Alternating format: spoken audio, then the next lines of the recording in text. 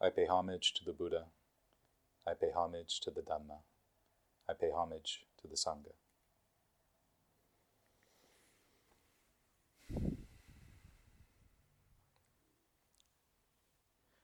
Well, I guess it's getting pretty rough out there now. I probably should have known this morning when the traffic was just so easy. Driving over here, there was just hardly anybody on the road. And that's a pretty rare thing. Like I'm used to LA traffic because I've lived in LA my entire life. I'm used to the amount of people, so many people everywhere, so many people on the freeways, and I'm used to things taking a while on the roads. And I'm used to it being a little better on a Sunday. But what I'm not used to is the freeways being entirely empty on a Sunday. So I guess people are taking the whole social distancing thing pretty seriously, and rightfully so. But I've noticed that there's this whole other thing happening too, that there's a kind of panic I'm noticing online, a thing I'm noticing in person. Just before we started the service, I was telling Kusala about a friend of mine that went to the store to pick up some frozen pizzas for his kids. His kids like to eat little frozen pizzas, puts it in the oven for them, and then they get to eat it at home, and a nice little treat for them, cheese pizza. But when he got there was this man with a cart, and he's just loading up the whole cart with frozen pizzas, just for him. I guess he's waiting out the apocalypse with DiGiorno. That's all he's got going for him. He's just loading up with pizza. And my friend tries to approach and grab a couple, and the guy actually steps in front of him to stop him. Like, these are all my pizzas.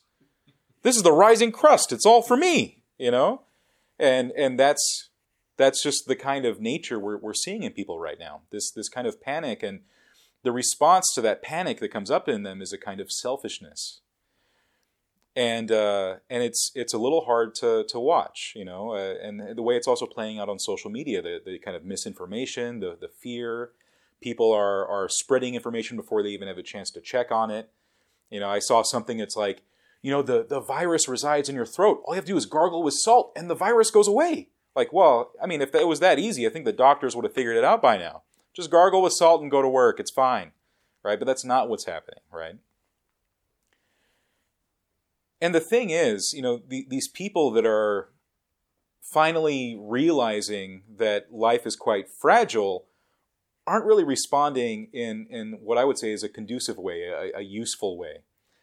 Rather than seeing the fragility of life and then questioning the way they've been living, they're going to the supermarkets and buying up all the toilet paper, pizzas, and, tater tots and everything else, all the spam, and hoarding it at home. And the thing is, like that, I don't see the benefit in that. I understand the very human response, because it's absolutely human. That when you realize how fragile life is, that you can catch a sickness and then that's it, you could die. I mean, that's a very real fear. But that kind of fear we can actually use as fuel for the practice. And so I think that Buddhists have a very unique way of responding to the current situation, the current climate. This social distancing, I mean, in a way, puts us on our own personal retreats. We can actually use this in a good way and reflect on something. So even before I knew today was going to work out like this, I was planning on talking about Samvega, right? Because that's something I really don't hear a lot of American Dharma teachers talk about. Samvega in the Pali canon, especially in the suttas, is a very important quality of mind. Now, if you don't know what Samvega is, it's a lot of complex feelings that come up when you realize that you're going to get old and you're going to get sick and you're going to die, and life is marked by suffering and greed and all sorts of nasty things. When the moment we make that realization that the normal mode in which we live is not conducive to our happiness or our longevity, a panic sets in. This dismay and this dread sets in. It very much is like an existential dread or an existential sadness that comes in when you realize that the normal mode of being sucks, really. I mean, that's what it comes down to. And I think the reason why a lot of American teachers in particular don't talk about this quality is because we're trying to avoid seeming pessimistic and having a nihilistic view, because we always want to focus on all the good stuff, because there's a lot of good stuff to focus on, like love and compassion and acceptance, and those are all important qualities too. But if we're trying to break up our greed and our craving and our clinging for sensual things, we have to notice this as well, this samvega. And I mean, this really goes all the way back to the beginning. And before I was even going to get into this topic, I was going to have like a whole preamble for everyone here if there was going to be anyone new to Buddhism, because I recognize that the moment you get into this topic, it's easy to sort of tune out, because it's not the sort of lovey-dovey acceptance sort of stuff you find in a lot of Western teachers today, where it's they don't focus on these kind of things because people already have a negative view of life. Why make them even sadder? But in truth, the reason why Westerners even approach the path anyway is because they recognize that something was unsatisfying about the way they were living before anyway. There was already some sense that the way they were living was not conducive to their happiness, and they sought something else out. If you look at all the people coming towards Buddhism and coming towards meditation, it's because life, the way they're living, is unsatisfying. But if you start peeling that lack of satisfaction away, you start looking underneath, what's underneath there is a lot of dread and a lot of anxiety about life itself and its fragility. And this happened to the Buddha back before his awakening, when he was still Siddhartha, right? He had that moment of panic. And we have different versions of the story, of course. There's some where he was living a very easy, very decadent life. In fact, in the Pali Canon, in one of the suttas, the Buddha describes the way he was living before as a life of refinement, because he was living in beautiful, ornate palaces. He had beautiful gardens. He had gorgeous people taking care of all of his needs. And yet there came a point when he was stricken with this kind of fear and dread and dismay at the way life unfolds. One version of the story says that he had 4 different sights. That he had the sight of seeing someone old. He had the sight of seeing someone ill, very sick, and he had the sight of a corpse, as he was walking around. And he saw the sight of a mendicant, of a monastic person going off into homelessness to pursue the spiritual end of suffering, right? And that's one way of thinking about the story, that he actually went out and saw these things for the first time at 29 and had that panic rush in. Like, I'm going to die. That's the panic. That's the fear. I'm going to get old. My body is going to become feeble and weak. And I'm going to get sick. And I'm going to die. And that's the feeling he had. And as human beings, we all kind of intellectually know that's sort of how things are going to end. And a lot of people, especially in Western philosophical traditions, work towards acceptance of that. The thing is, there's nothing we can do. Here's this inevitable thing that's going to happen. We're going to die. And what we need to do is kind of, stiffen our resolve and be okay with that. We need to accept that. And a lot of people, I think, too, in the West, look at what the Buddha did after that panic set in and see that ultimately as just acceptance of fate, a sort of view of helplessness. Like, well, there's nothing we can do about sickness and old age and death, and so I guess what we do is we accept it. And I see that a lot. A lot of what's out and about in today's society, the way we talk about these things is very much this radical acceptance. People love that phrase, radical acceptance. And, I don't think it's actually useful in that way, because when we just allow ourselves to accept something, we become complacent. And the Buddha was not complacent when he had this fear rush in. He decided to go off and do something about it. And this is another story that we're familiar with in different versions. In some, the Buddha went off and rushed into the night and didn't even really tell that many people he was going. But there's another version that's actually in the suttas where the Buddha has the resolve to go off, as when he was still Siddhartha. Siddhartha has this resolve to go off into homelessness, and his parents actually don't want him to. As he's cutting off his hair and putting on the robes, his parents are actually crying and pleading with him not to go. And I actually like that version of the story better because it shows the resolve he had to actually go off and find answers to this fragility, to these fears we have about fragility. So even though it sounds like I'm talking about something really bleak, I swear there's light at the end of the tunnel. And if there had been people new to Buddhism today, I would have emphasized that more. And I'm going to start emphasizing it more for the people who are going to listen to this later. Either they're watching it or they're listening to my podcast. Because I know that this is the point when people start tuning out. Because they start thinking that I'm going to talk about a lot of fire and brimstone and a lot of bleak things. And that's not the happy stuff they want to listen to, and they kind of turn off.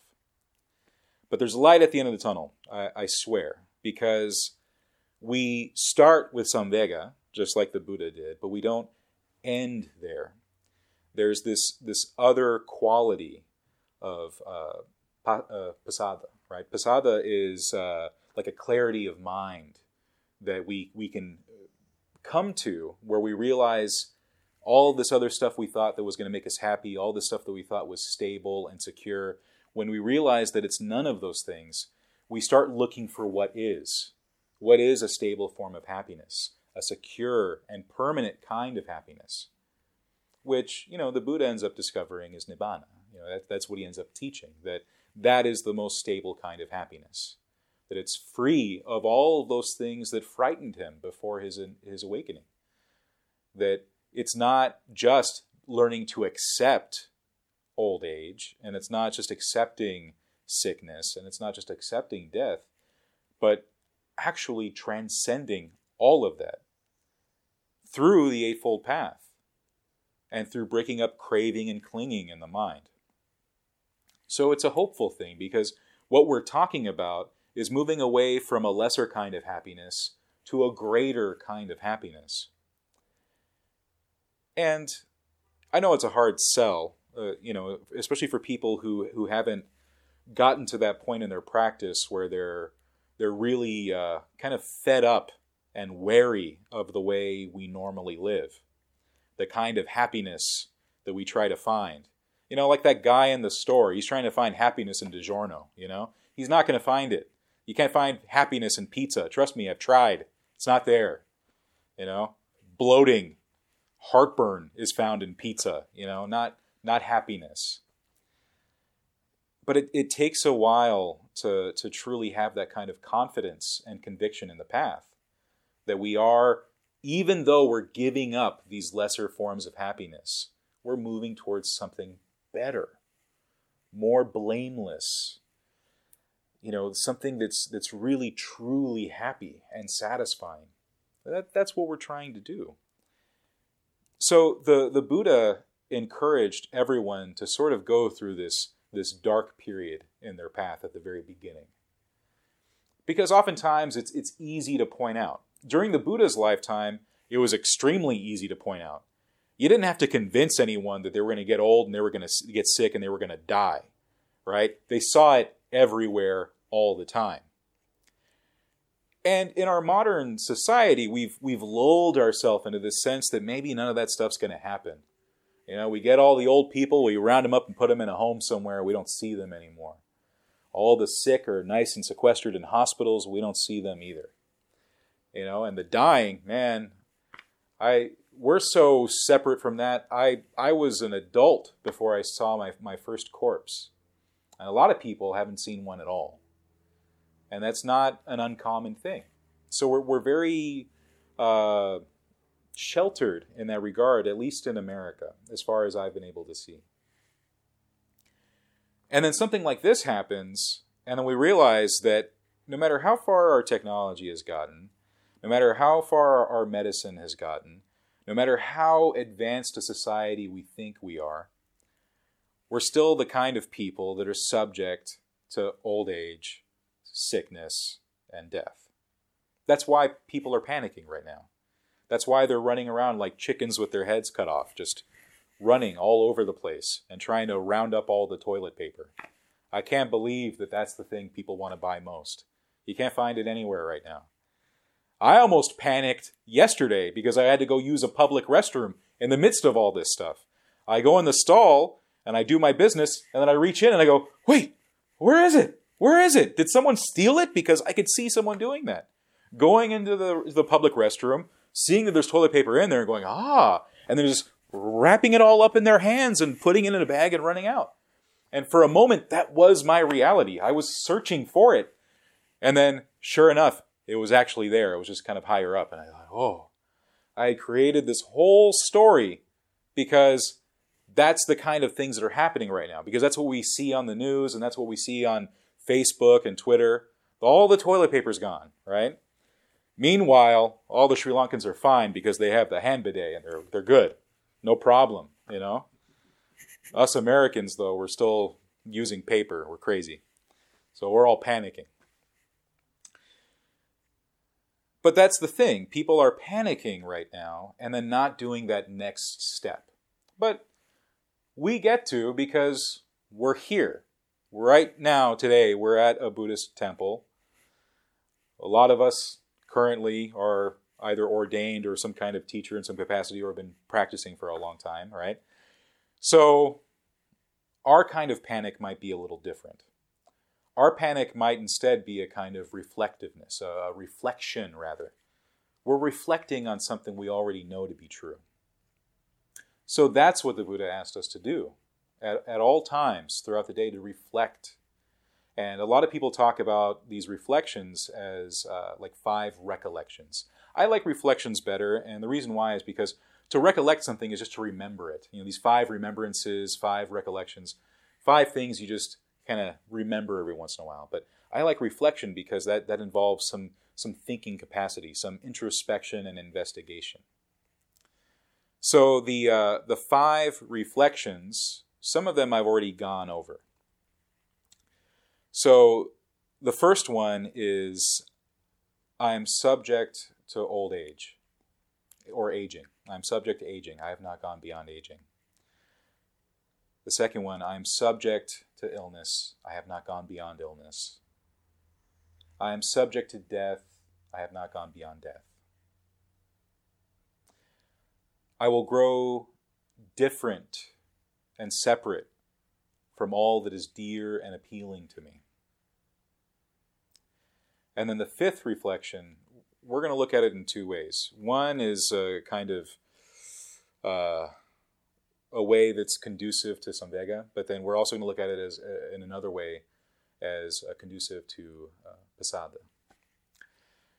The 5th reflection is, I am the owner of my actions, heir to my actions, born of my actions, related through my actions, have my actions as my arbitrator. Whatever I do, for good or for evil, to my actions will I fall heir. So I think I've already talked enough about the first 3. So I won't go over them individually. I'll talk about them collectively. Now, the reason why the Buddha asks us to reflect on these things as facts, as truths about the human condition, is not so that we just accept them as facts, right? They're not immutable. They're not unchangeable. They're facts so long as we continue to live the same way. and they're facts so long as we do not reach the goal of Nibbana. But if we can move past that point, if we can actually develop the path, then we start seeing that it's not just these facts that we're looking at, but rather ways of attaching, ways of clinging. And we see something a lot different. We see that we reflect on old age because we're really clinging to youth. And I would say more than youth, beauty. We're really caught up in appearances and vitality, and we assume it's going to last forever. We have too much confidence. In fact, the Buddha says that we live intoxicated with youth, intoxicated with beauty. And this can happen for Buddhists too. I remember this was a while ago. I was at a day-long retreat, and we were all practicing sitting meditation, and we were practicing walking meditation. And so it was a group of men and women, all kind of mixed together. And we start doing this walking meditation, and this woman catches my eye. She happens to be attractive. So then here I am at a retreat. I'm supposed to be focusing on dispassion. I'm supposed to be not clinging, not craving, no lustful, sensual thoughts. But then here's this beautiful woman. And she's walking back and forth doing our walking meditation.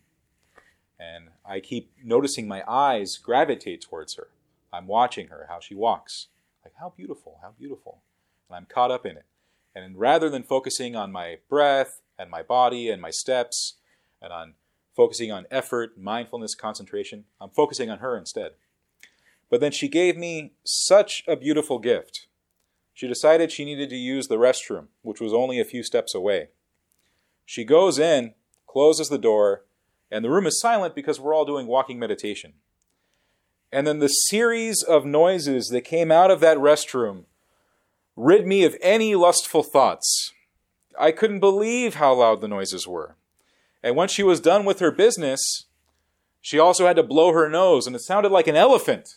It was so loud, and I couldn't believe all these noises were coming out of this cute, small girl I'd been watching. And I thought, what a gift. My lustful thoughts are gone. And that's the thing, we are intoxicated by youth. It doesn't last, and it's not even real. And we are intoxicated by beauty, and that's the same thing.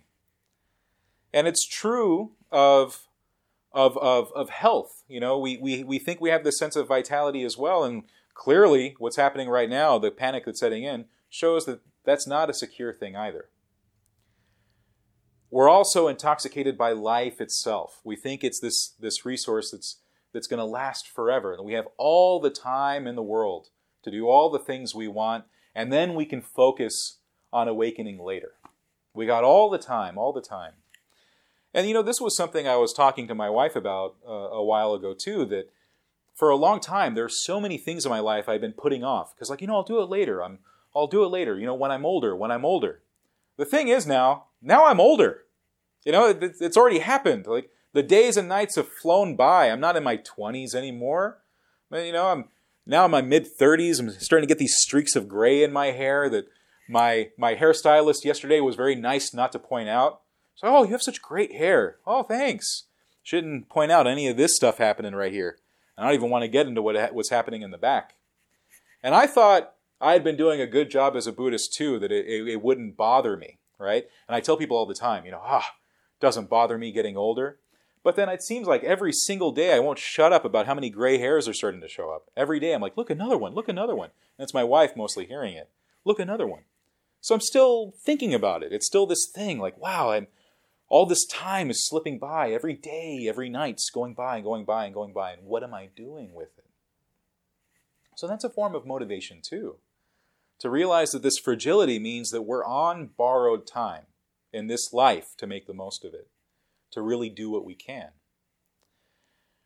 So the fourth reflection also points out another important thing.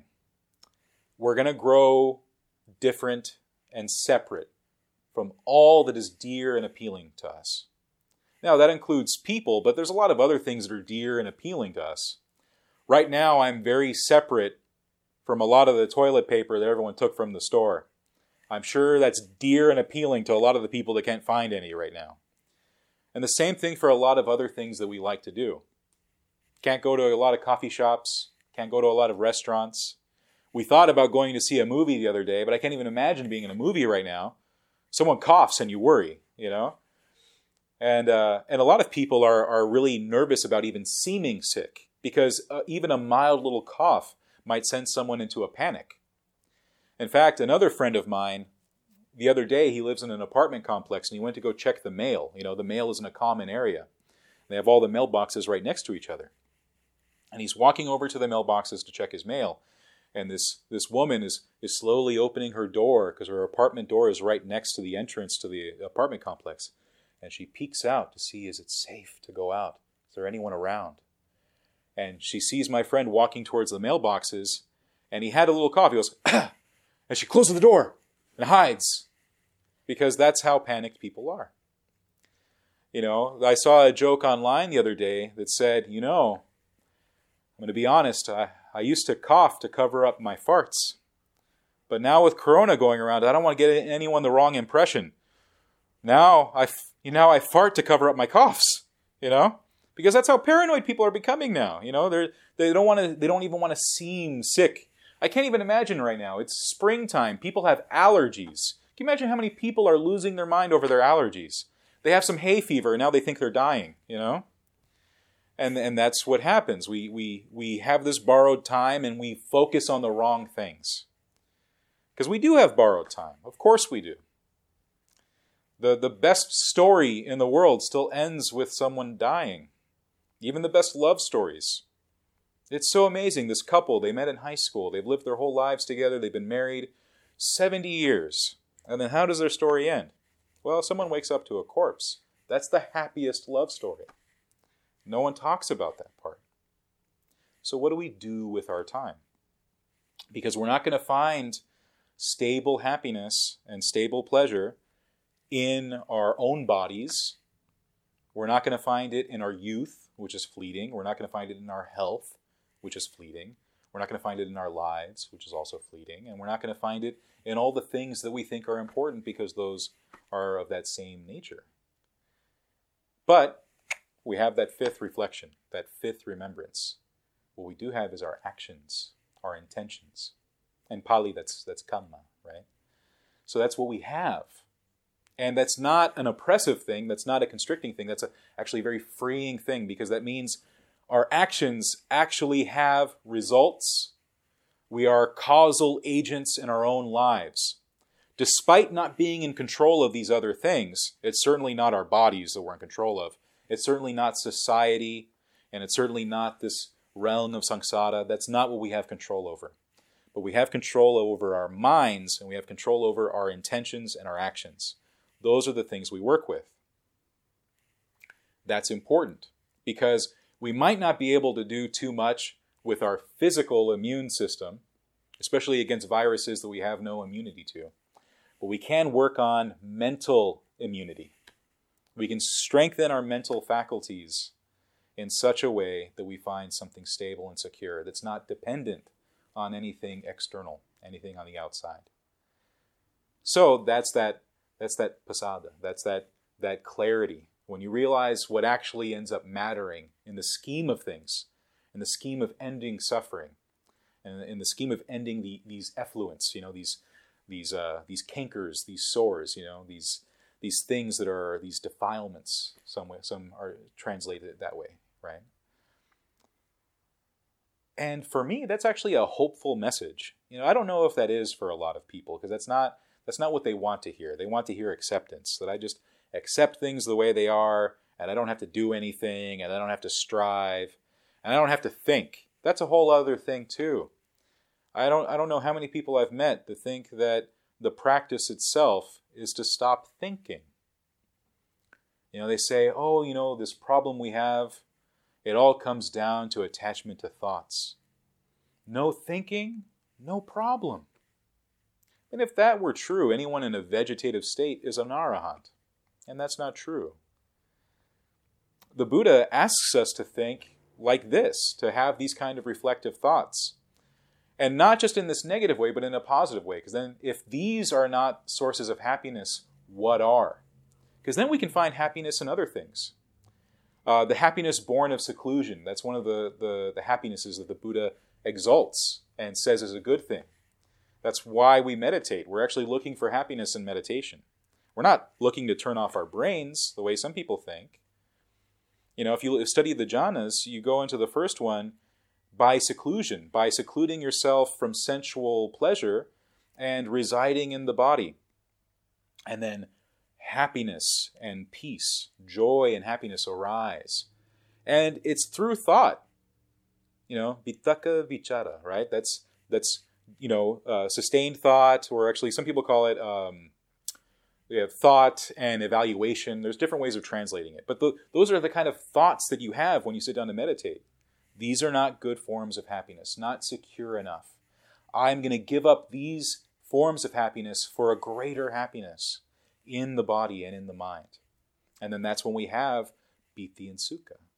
And then eventually the thoughts sort of settle down, and then you have, happiness and peace that come not from seclusion, but from concentration, from samadhi. And we have this path that follows through that also comes into insight. We have insight into what will actually work for us, what actually gives us peace. And it's not DiGiorno, and it's not toilet paper, and it's not any of the things that people are worried about right now. Not to belittle their concerns, but rather to say that as Buddhists, in this kind of time when things are shutting down, when society is basically taking a break for like a month, maybe 2 weeks, but maybe a month, when society is shutting down this way, we have this really great opportunity to deepen our resolve in our practice, to choose to use this time to really cultivate good qualities of mind, skillful qualities of mind, and skillful actions.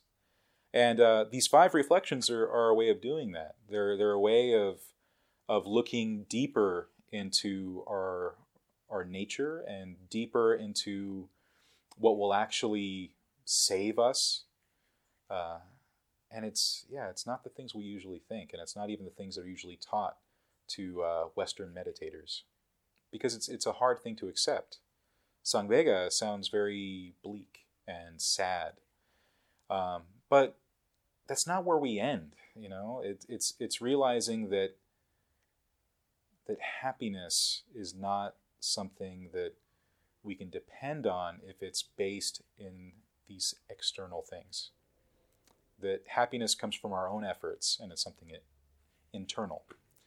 And at this point, that's something that I have a lot of confidence in, and I didn't for a long time. I really did try to follow the path, but sort of have, kind of to use an American expression, like have my cake and eat it too, which means that I was trying to practice meditation, but not really follow the precepts, and I was trying to practice meditation, but not really give up on sensual pleasures in any real way. I thought that giving up on sensual pleasures could be an intellectual exercise, so long as I knew not to be attached to sensual pleasure and sensual forms of happiness. And I don't mean sexual, I mean sensual things, the bodily things that we think are going to make us happy, like eating all the pizza and drinking a bunch of soda and whatever else, right? Those kind of things. Or staring at a beautiful woman. All those things that we think it's going to do something for us, and it doesn't. And I had to learn the hard way, trial and error, that these were things that kept holding me back from something that is actually very secure now. So that now, when someone sees me and they wonder why I seem so peaceful now, it really is because I'm getting to a point where it's okay to abandon these lesser forms of happiness. All right, so hopefully I managed to talk about this in a way that is useful and in a way that is accessible to people who listen to this later on and who are newer to the path. And it doesn't sound like something discouraging, but motivating.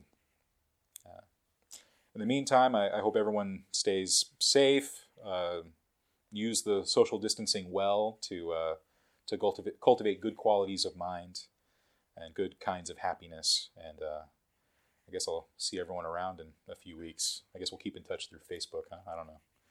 Anyway, thank you.